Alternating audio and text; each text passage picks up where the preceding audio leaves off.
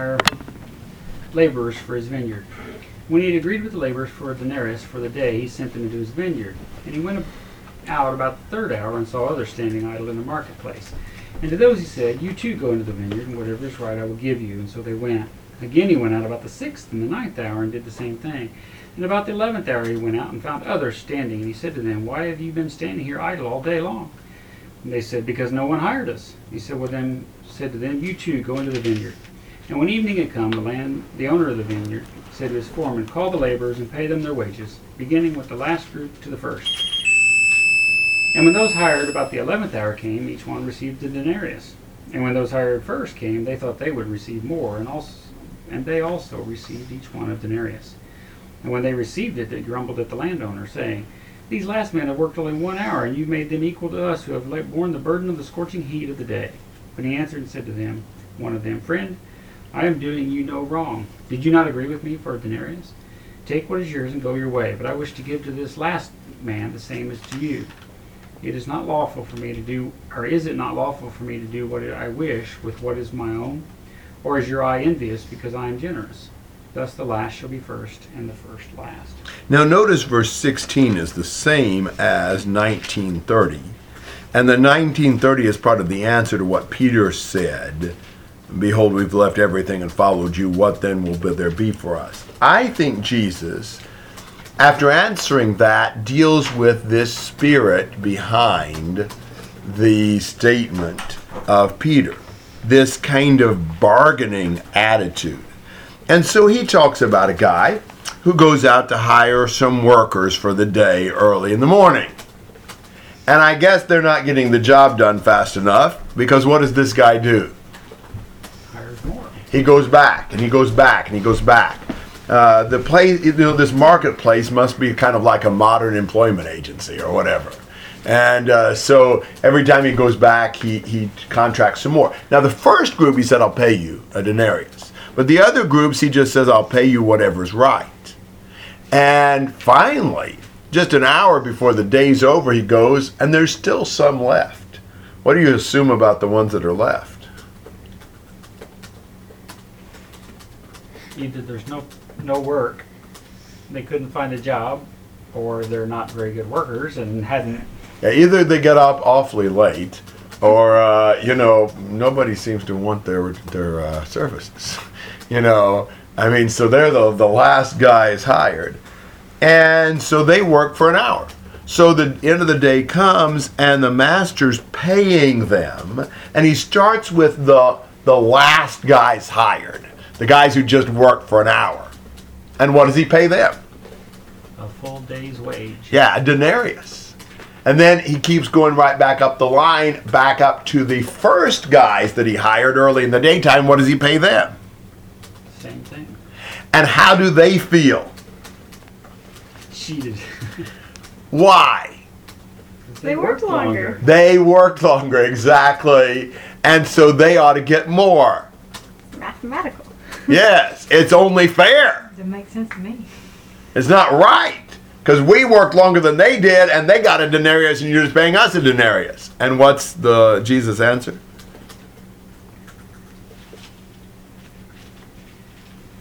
They were paid exactly what they had agreed to.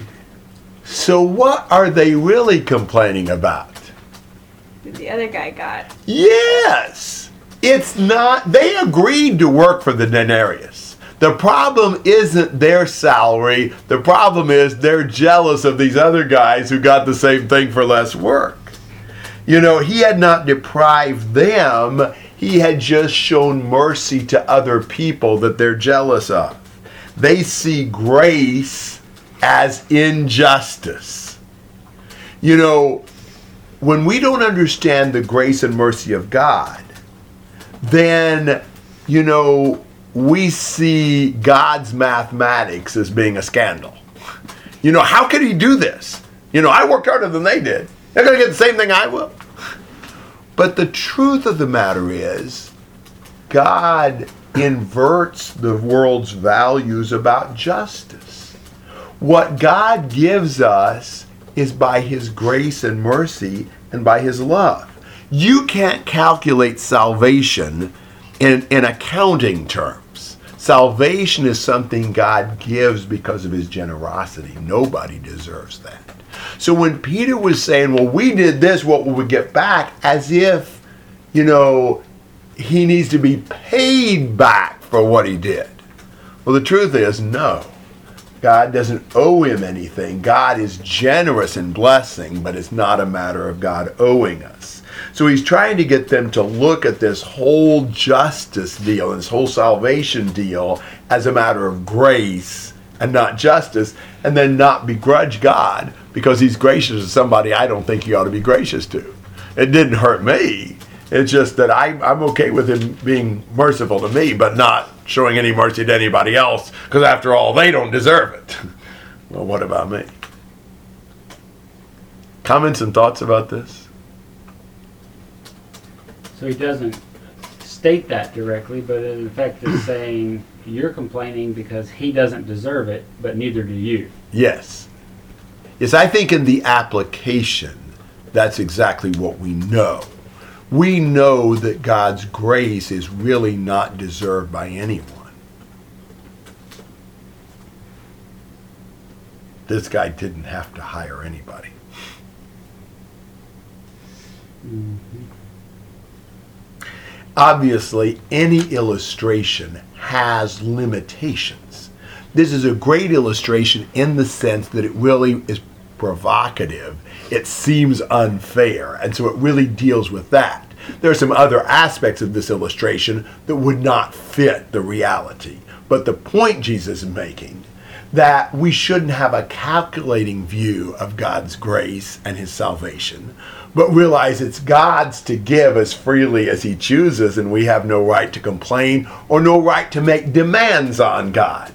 Really, these who had worked all day, they had no claim on anything, because he was generous to the others. So I think he's just really saying that his whole system is not based upon, well, here's what here's the work you did, here's what I'm going to pay you. But that's kind of what Peter's question assumes. Comments and thoughts?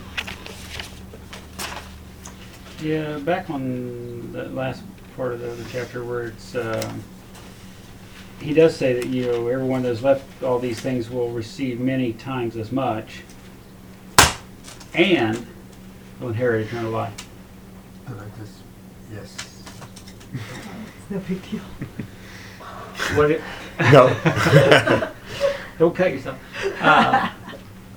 So he's separating eternal life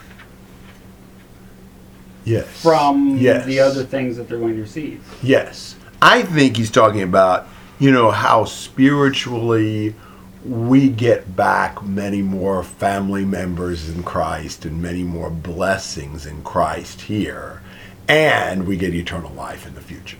We do get heavily blessed, but it's not a matter of mathematical calculation.